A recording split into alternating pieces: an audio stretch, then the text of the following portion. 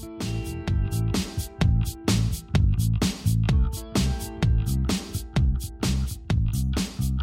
morning, church. It's good to be with you, and it's good to take a break, isn't it? To be together and to be able to think about God's Word and to worship together and to kind of Sabbath, to take a step back and take a breath. I know some of you are thinking, wow, this is great. I'm here at church. I'm a little tired, and maybe if I just take a half an hour little nap while Ron's speaking, and that'll be my Sabbath. And you know what? I'm not going to judge. If you do that, that's okay. Don, you know what I'm saying? But just make sure that you're awake at the end because we have baptisms coming, and you don't want to miss those. So we get to get together in God's Word. We're going to be talking about Sabbath. We're continuing a series. If you've missed the last couple of weeks, welcome here. It's okay. You can catch them online. I'm going to catch up to speed a little bit with stuff. We're going to open our Bibles up to a psalm that has some really great principles about how we Sabbath, how we lean into the rest of God and trust Him. Psalm 16. So if you turn your Bible open to Psalm 16, and I was just trying to think of what is the page number? If you brought your Bibles there, I think it's on page 450-something. 453. So if you didn't bring a Bible and you've got the ones that are in the pews, page 453. And you'll be pleased to know that this psalm does not give you a list of all the stuff you're going to have to do. Because we are already overtaxed and overburdened and over-hassled with stuff. And that's not what this series is about, and it's not what this psalm is about. It's not about a list like we've been talking about of things we want to pile on to you, a bunch of burden, spiritual things, another exercise you have to do. Sabbath actually was carved for you to step back and take a breath and relax and be refreshed in your life and in your relationship with God. It's a time for you to take time where you can just draw near to God and enjoy Him, to participate in the relationship that He's called you to actually to know God and delight with your time in Him. And sometimes in my conversations with people, they don't experience that at all. They don't see the relationship with God as something actually to enjoy, but it's another burden for them. It's another, I got to live up to other people's expectations and do what they want me to do. That's not what Sabbath is about. Sabbath is about this way that God has wired you to be able to step back from all the other things that you're involved with and to draw near to God, enjoy your relationship with Him, marvel that He is such a great God and has called you into relationship with Himself, and to walk away from that time with Him refreshed, thinking, wow, that was great. I want more of it. I'd like to have more of that time with Him. So Psalm 16 has some really great perspective, like a lot of Scripture has really great perspective, and it helps us understand that although we live under this weight, some of it's real and some of it's imagined, that can be debilitating. If we get our pacing right, we can find health. Now, you know this, right? We live in this age where we've got all these people with anxiety disorders and with issues, learning disorders, and all these other things that are going on.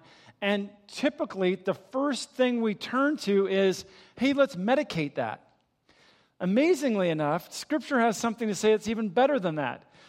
It is, why don't you try first? Now, that's not to belittle the role of medication, but simply to say that Scripture has like a first answer for us, and that is step back and Sabbath. Take a moment to rest and find your refreshment in the Lord first. So we're going to turn our attention to this psalm that's got really, we're going to step into this honest conversation. The psalmist David is writing out these words to the Lord, but he's got some really powerful principles underneath it. And it begins this way, verses 1 and 2. Preserve me, O God, for in you I take refuge. I say to the Lord, you are my Lord. That is, I'm going to make this verbal statement to God Most High. You're my master. You're the one that's in charge. I'm not the one in charge. I want to make that statement to you again this morning. And I have no good apart from you, the psalmist says, which was just such a great beginning.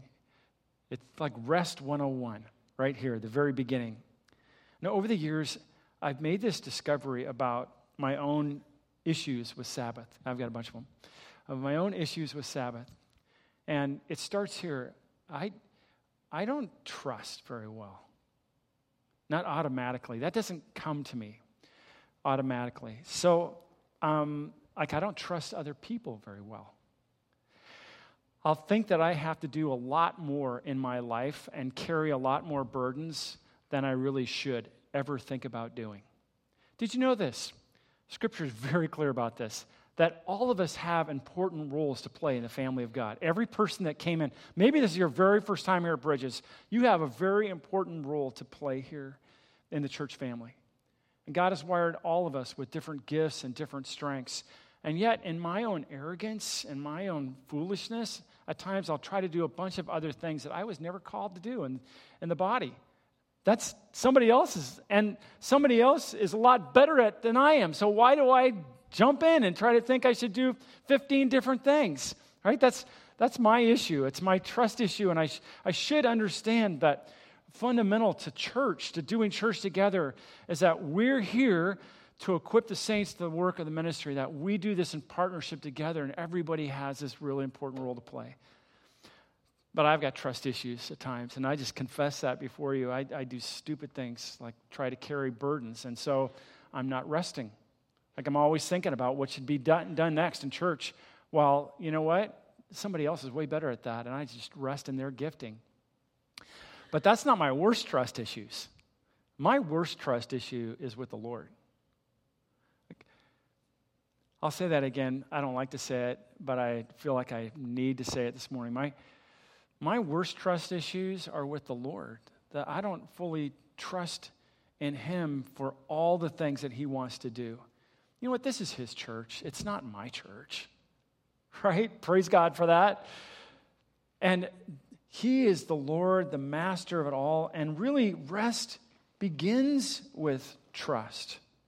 Rest begins with trust. And I have to learn these lessons that are proclaimed at the very beginning of Psalm 16. The first lesson is this, where he says, preserve me, Lord. Lord, you're the giver of life, and you're the sustainer of life. And every breath I take, that's from you. Where did I get off thinking that I'm like the master of my own life, or like I'm in charge, or I can do anything about that? He says this great trust statement really beginning, Lord, you preserve me. You give me life. You're the sustainer of my life. And then he calls the Lord a refuge. He's saying, Lord, you're the protector of me. And so my issues really get at this, that sometimes I don't rest in the full security of knowing that God is going to care for me. And so I've got to think about my own, my future. And I've got to think about how I'm putting enough away, for my financial security, or I've got to think about my own accomplishments or the things I want to achieve. And none of those things really are biblical. When I step back and say, you know what? It's my security is found in the Lord, not in my own capacity. And when I think about that, when you think about that, that's really good news, right? Because you should, for those of you who have some maturity under your belt, and you should know this, that if it rested on your capacity, you're in trouble. But if it rests on the capacity of God, then you're secure in Him. He's a refuge. You're not. That's really great news for us.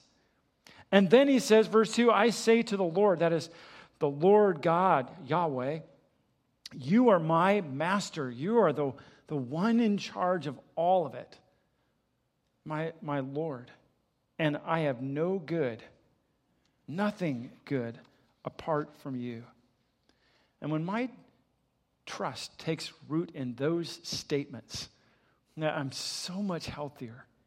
It brings refreshment to me.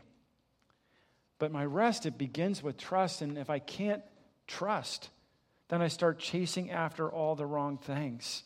And I struggle. My stress level goes up. And I'm disquieted, right? I'm not resting.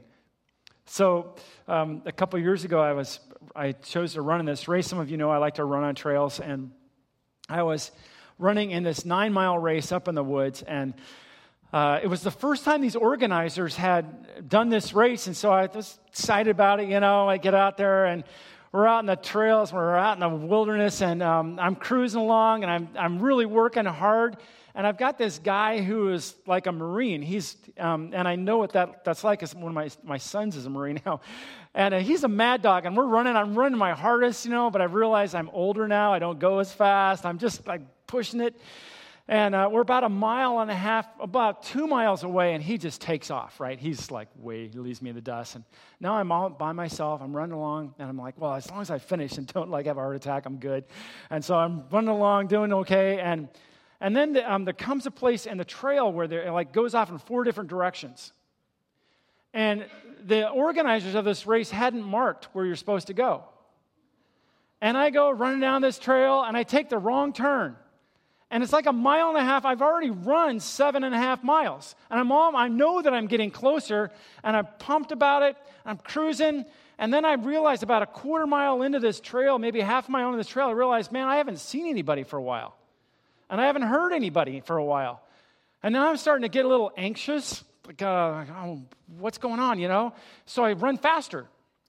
That's a big solution for me, right? Just try harder.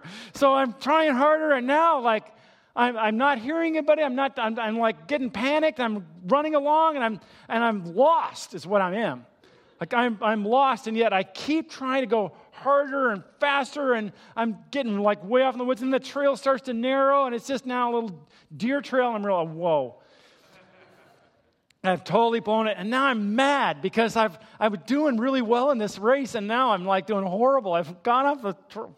And now I realize, what can I do? So I turn around, and I start going back, and the trail starts like going, again, there's multiple trails, and I'm lost in the woods now. I'm like, how did that happen? How could I be so stupid, right? And I'm like, now I'm like totally bummed. And finally, I just stop.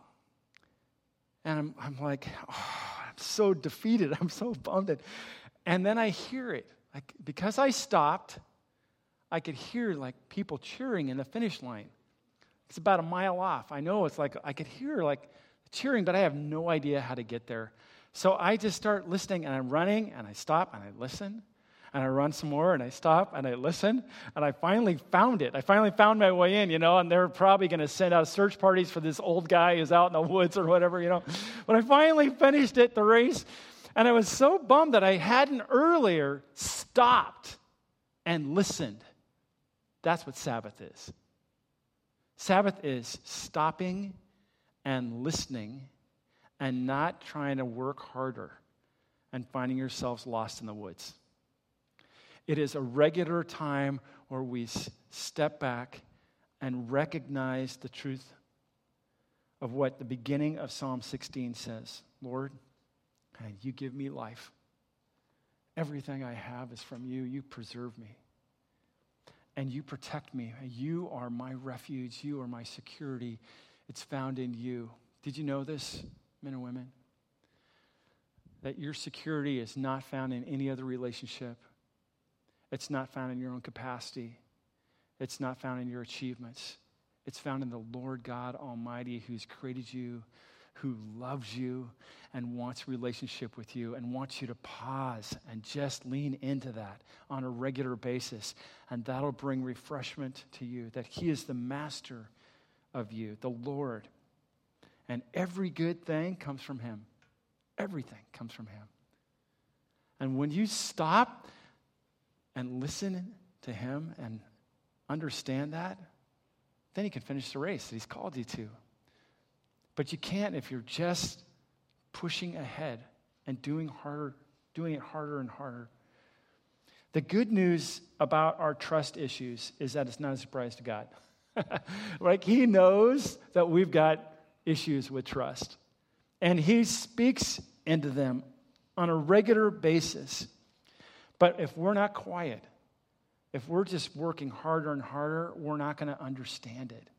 We're not going to hear him call our name and speak rest and refreshment into It's going to be like sitting on a rocking chair and going faster and faster in this rocking chair and wearing ourselves out on this rocking chair. We don't get anywhere, right? But we're just working harder. That's not what we're called to do or to be. Verse 3. Now, this may seem like an odd change of subjects, but it's actually connected to what David is pouring his heart out to God and what he's saying here. As for the saints in the land, they are the excellent ones, in whom is all my delight. So he pauses in the middle of this psalm, first declares to God who he is, and then he says, Dad, you know what? I really value godly people in my life. Other people, he calls them saints, and we know in Scripture that all those who are called according to God's purpose, who have a relationship with him, they're called saints. God blesses us with his holiness. He's saying, man, they're the ones that actually I value the most. They bring me the most delight and refreshment in my life, other people. Did you know that that's what the church is supposed to be? You're supposed to come here and be refreshed by other people and your relationship with them. And that's exactly here what he's communicating, what the psalmist is communicating about the importance of other people. Think about your Sabbath rest in a new way. Your rest is actually connected with other people, other godly people in your life. And in Scripture, I think it's really interesting. It's fascinating, actually, to me, that when the Sabbath is taught out throughout Scripture, and as the people of God practice it throughout the centuries, it was most often a corporate thing. People did it together. They Sabbathed together. Now, for those of you who are introverts, that might freak you out. Like, oh no, really, I need quiet space away from my spouse and my kids and other people. I recharge away from people. And actually, that's okay for you to say that and for you to be good with that, because Jesus himself needed time away, and he called his disciples into time away. I'm thinking about this passage in Mark 6. I'm starting in verse 30, where it says this: the apostles gathered around Jesus and reported to him all that they had done and taught. So Jesus had sent his disciples out, and they're doing ministry, working really hard. They had a long, hard week of pouring themselves out, and they got together, and all of a sudden there's another crowd and another burden of all this stuff to do, and Jesus takes a time out. He says, then, because so many people were coming and going that they didn't even have a chance to eat, he said to them, come with me by yourselves to a quiet place and get some rest. It was a pattern of Jesus. He would take some time away to recharge. And that really actually is important for us, to take that rest and refreshment away and understand that that's good. We have permission to do that. Those moments can be great benefit for us. But finding rest is not a solitary adventure. We have, as a community of God's people, something to say to each other, to call each other into refreshment and Sabbath. So let me ask about you. When was the last time that you noticed somebody here or noticed a friend who was just way overstressed, overtaxed, and they hadn't been like taking time out, and you just said to them, hey, you know what, I think you probably need a Sabbath. That's something we ought to, as a fellowship, engage with one another in. Or maybe even better yet, you could say, hey, I noticed that you've got this big pile on your plate. Is there a way I could take some of that pile off so you could take some time away with the Lord? Because you need that. We need to actively say that into each other's lives. It was actually the pattern in Scripture of other people to do that. And I think it's significant for us to call each other out, to challenge each other to Sabbath. So, when Scripture says bear each other's burdens, I think that's part of it. Part of the way that we can bear the burden for one another is to say, hey, can I take care of your kids so you can get some space, Mom? Could I do something for you, mow your lawn or whatever, so you could get a little quiet time? It's an important part of our community and how we do life together. And here in Psalm 16, the psalmist just raises the value of people, godly people that are in his life that he delights in. Now, verse 4, the sorrows of those who run after another god shall multiply. So if you're running after other gods in your life, and you could come up with a long list of them, right? You should be able to. Can I help you? Achievement, like success, finances, material goods, running after the expectation of your boss or your spouse or other people. There's a whole lot of things that we can chase after that become actually more important to us than our relationship with God himself. And when we lift anything up as a higher place than the Lord, it becomes a god. The psalmist here says, sorrow is the end of that road, right? The sorrows of those who run after another god shall multiply. It just gets worse. Like the more you chase after achievement, the more you'll find disquiet and dissatisfaction because you'll never get satisfied. You'll never have a large enough bank account. You'll never have enough achievements in your life. Why are you chasing after those other gods? Their drink offering of blood I will not pour out or take their names on my lips. I'm going to make a commitment that I will not follow that. I will not go down that road. The Lord is my chosen portion and my cup. You hold my lot. Lord is all of my satisfaction that I need. That's what Scripture's saying. And the psalmist turns to the Lord and says, man, you're what I need. You're all of what I need. That satisfaction comes in the Lord I'm talking about. It comes when I'm in a regular rhythm of turning to God and remembering all that he is to me. When I get out of that rhythm, then I lose sight of that. The psalmist will write another psalm. It's recorded for us a couple pages beyond this place in Psalm 16, where he says this in Psalm 23, he makes me lie down in green pastures, right? He leads me beside quiet waters, and he refreshes or he restores my soul. It happens. That's actually a Sabbath statement in Psalm 23. Isn't that cool? I don't know how you thought about that psalm recently, but that's a psalm to help you understand how significant getting quiet before the Lord and being refreshed in him on a regular basis is. Psalm 16 continues, the lines have fallen for me in pleasant places. He's reflecting on his life and saying, he's thinking about the blessings that God has given to him over the course of his life. Indeed, I have a beautiful inheritance. He's thinking about what God has given him and what God is going to give him in the future. One of the things that eats away at our refreshment is when we start stressing about our future. When we think about all the things we've got to get done this next week, or thinking about the burden of what are my kids going to turn out like? You know what I can just say as a parent? You've got a role to play, a responsibility before God, but parenting is, it is by grace. And your kids are going to make choices. You're going to be praying your heart out for them. And not all the choices they make are right or healthy or good. You're going to have all kinds of disappointments and discouragements, but the good news is God has them. They're his kids. They're not your kids, right? You're just a temporary steward of that. And God has your kids in his hands. So he's reflecting, the psalmist is in Psalm 16, about the blessings in his life and about his true inheritance. John 14 records for us this point in the disciples' lives where they're stressing. Like they're thinking about the future. They're panicking about what's next.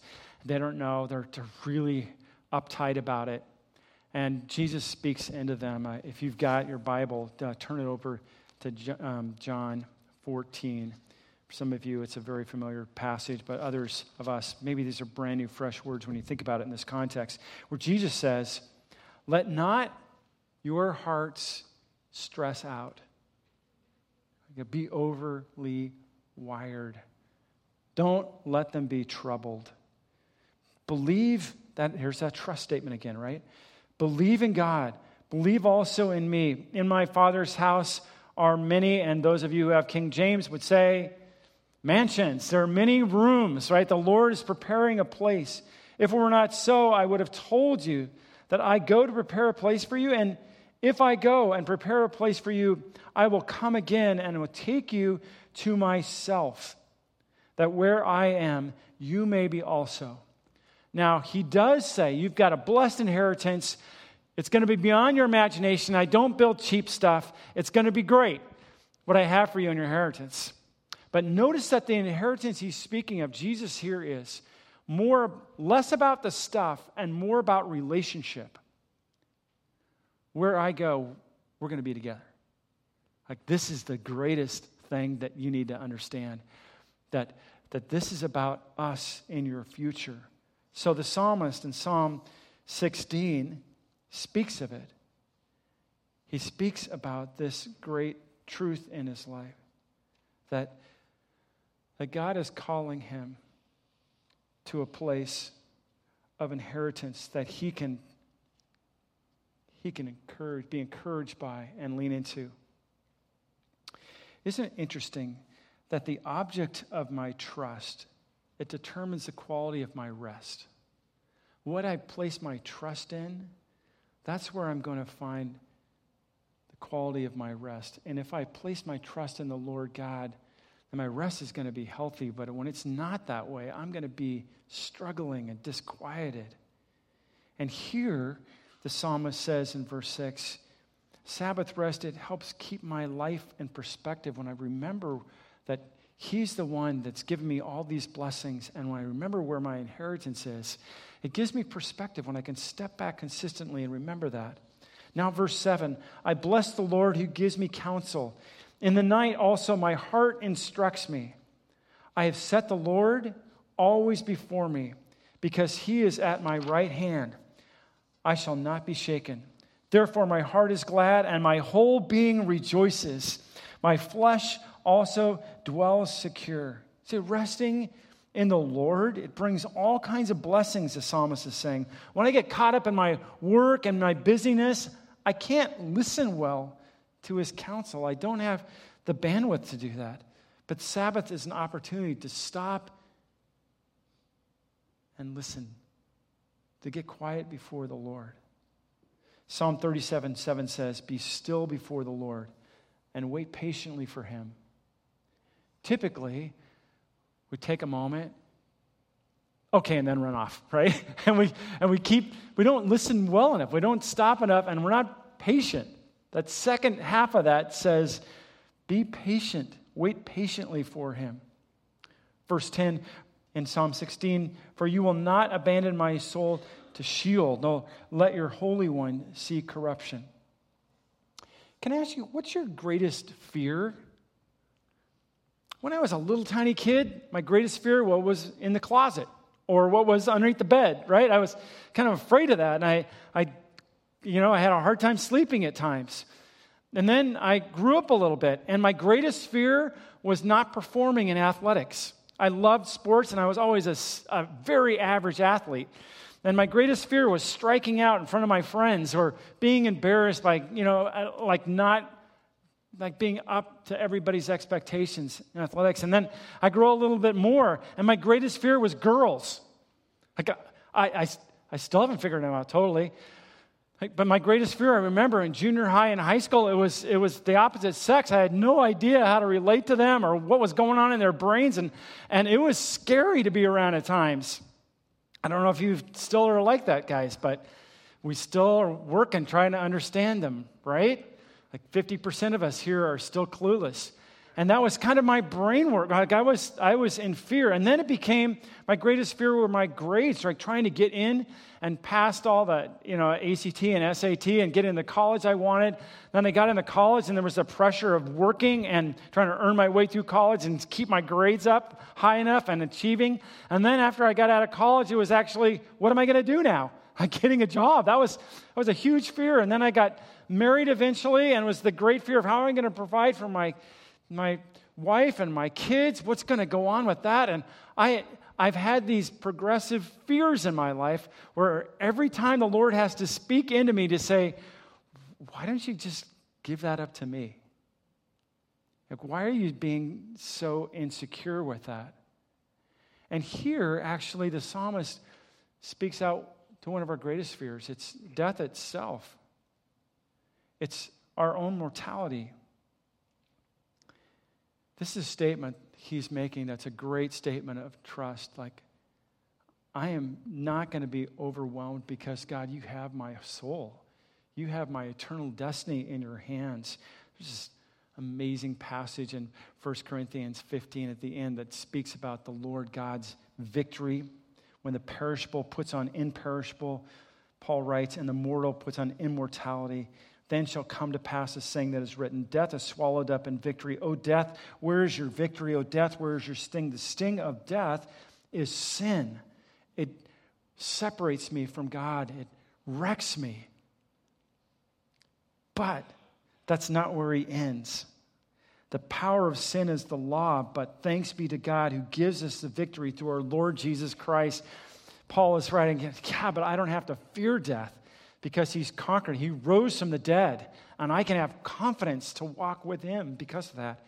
I can have security in what's going to happen eternally with me. I don't have to fear death. The Sabbath rest is an antidote to my fear and anxiety because God reminds me in those moments close to him that he has me. He's won the victory already. I was watching the Warrior game the other day with my dad. It was the one game they won, by the way. They got behind in the first half, and my dad is like, okay, that's it. He gave up on him. And I'm like, whoa, you can't give up on him. And I'm like totally passionate about it. No, they always do this. They always come back, and they're going to do fine. They're going to be okay, Dad. Trust in that. They're going to be trusting the Warriors. You're going to be okay. Yeah, now they're down 3-1, and I'm not trusting them a whole lot. But I was telling my dad this, and I was thinking, that's so silly, right? Why would we put our trust in people? Even great people, great athletes, why would you do that?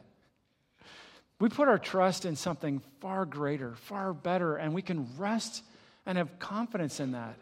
Not in our achievements at our work site or what our bank account's going to look like. That's not where achievement is found. That's not where we're going to find rest. Now look with me at how the psalm ends, verse 11. You make known to me the path of life.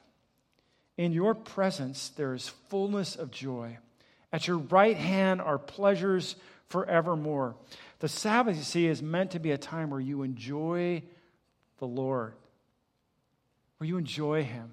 I hope that's a reflection of your time away, your quiet time with the Lord. But it's not always that case where we're really trusting in the Lord. I really appreciate what John Piper has said regarding this call to enjoy the Lord. He says, the first and most fundamental thing to say is that the enjoyment of God is the enjoyment of a person. It's not just the enjoyment of a thing or an idea or a pattern of actions. Sometimes we compartmentalize. We think faith is this thing, a list of things that we give our assent to, or it's an activity that we're a part of here on a Sunday morning. And really, the heart of it really is about a person. It's about a relationship. In your presence, the psalmist says, there is fullness of joy. Philippians 4:4 says, rejoice in the Lord always. Psalm 37, delight yourself in the Lord. Psalm 32, be glad in the Lord. Here's Psalm 16, verse 5, the Lord is my chosen portion and my cup.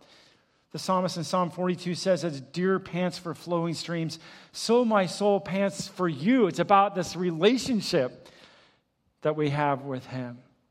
I stretch out my hands to you. My soul thirsts for you like a parched land. Psalm 143. We rejoice in God, our Lord Jesus Christ. Romans 5:11. It's about relationship. This is why Jesus died. We were separated from him. And now we have opportunity to actually draw near to him because of what he's done on a cross. And if I trust in him, then I can draw near to a holy God and find refreshment and rest in him. Therefore, the Apostle Peter says, 1 Peter 3:18, Christ suffered once for all for sins, the righteous for the unrighteous, that he might bring us to God, to a relationship, that we might draw close to him. What makes eternal life desirable and enjoyable is not just that it lasts forever, but that we would be with him, satisfied and blessed in that relationship as we grow close to him. So how's your rest doing? How's that going? Is it enjoyable? Is it something you look forward to, that you prioritize, or something that you have let slip? Rest in the Lord. This is where blessing is found and where you can be refreshed. Let me pray. Father, thank you for the good encouragement of your word. And I pray as a rhythm in our lives, you would help us find our delight, our enjoyment in you. Thank you, Father, for sending your Son to draw us to you. And we place our trust in you, knowing, God, that that's where rest is found. In Christ's name, all God's people said, amen.